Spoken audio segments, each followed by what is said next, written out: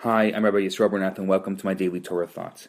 I'm going to continue this discussion on good and evil, taking another page out of one of my favorite books, Toward a Meaningful Life, by Rabbi Simon Jacobson.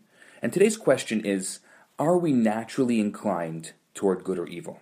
So, some thinkers contend that good and evil are two equal powers, and some would even argue that evil is the more powerful of the two.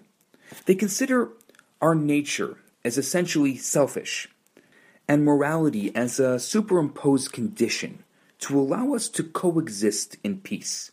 Most people, the argument goes, are controlled by their evil inclinations, and the world at its root is an uncaring and even wicked place.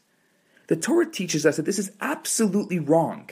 There's only one God, and that God is good. So all of God's creations, including the human being and our world, are essentially good. In our hearts, we all have a natural propensity for justice and for virtue, and we're repulsed by injustice and by abuse. We maintain a deep hope and a faith that things will be better than they are. And the fact that we live in a world where often the wicked prosper and where selfishness prevails as a result of our giving priority to the material world and disregarding the spiritual. After Adam and Eve sinned, the dichotomy was created between matter and spirit. Instead of being seen as a container for the spiritual light, the world began to be seen as an independent, self-contained reality. This distortion allows room for evil, but goodness is a real and tangible virtue. Evil has no power on its own. The fact that the wicked prosper is not a reality on its own, but a result of limiting our vision to the one-dimensional material world, or our failure to recognize the container as a concealed light for us to reveal. So rather than battling evil, we should concentrate on cultivating the goodness within ourselves and the goodness within others. After all, since evil has no independent existence, focusing on it only gives it more opportunity to grow. The best, most effective response and solution to evil is to attack not only its symptoms, but its cause, God's concealed presence. By introducing God into our lives through selfless acts of goodness, we destroy evil at its root.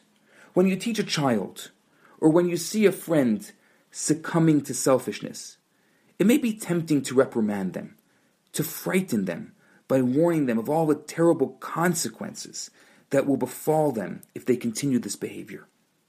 But the positive approach is ultimately more successful. Tell the person about the goodness within them, the goodness of their pure soul, the goodness and their great potential. Show what a great injustice they're committing by not living up to their potential. And I think such advice will foster confidence and pride, while a grave warning demoralizes a person and closes up their soul. A rabbi once entered a synagogue in a rural area, and he heard a preacher rebuking his congregation. The peasants were waiting in guilt as they heard of the terrible punishment that awaited them for their bad deeds. Afterwards, the rabbi approached the preacher, and he said there are two ways to prevent a thief from pursuing his vocation. He said one is by imprisoning him so he can't go out and rob.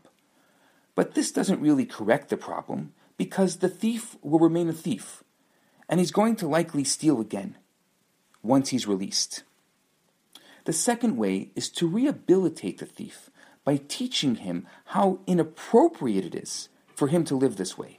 Teach him a respectable vocation and evoke in him a sense of pride and dignity that is beneath him to stoop to being a thief. In the long term, it's always better to inspire rather than criticize, to encourage rather than demoralize. That's my thought for today. I'm Rabbi Yisroel Bernath. Have a fantastic day. Hi, Rabbi Bernath here. I have some great news for you. My popular 4-week course, Kabbalah for Everyone, is available right now for free for the next 50 people who download it. All you have to do is go to www.theloverabbi.com, scroll to the bottom of the page, and you're going to see the download button right there. In this course, I talk about the Kabbalistic secrets to relationships, to wealth, to happiness, and balance. This special offer has been dedicated in loving memory of Ellie Dorfman. I look forward to hearing from you and hope you enjoy the course. Now on to today's episode.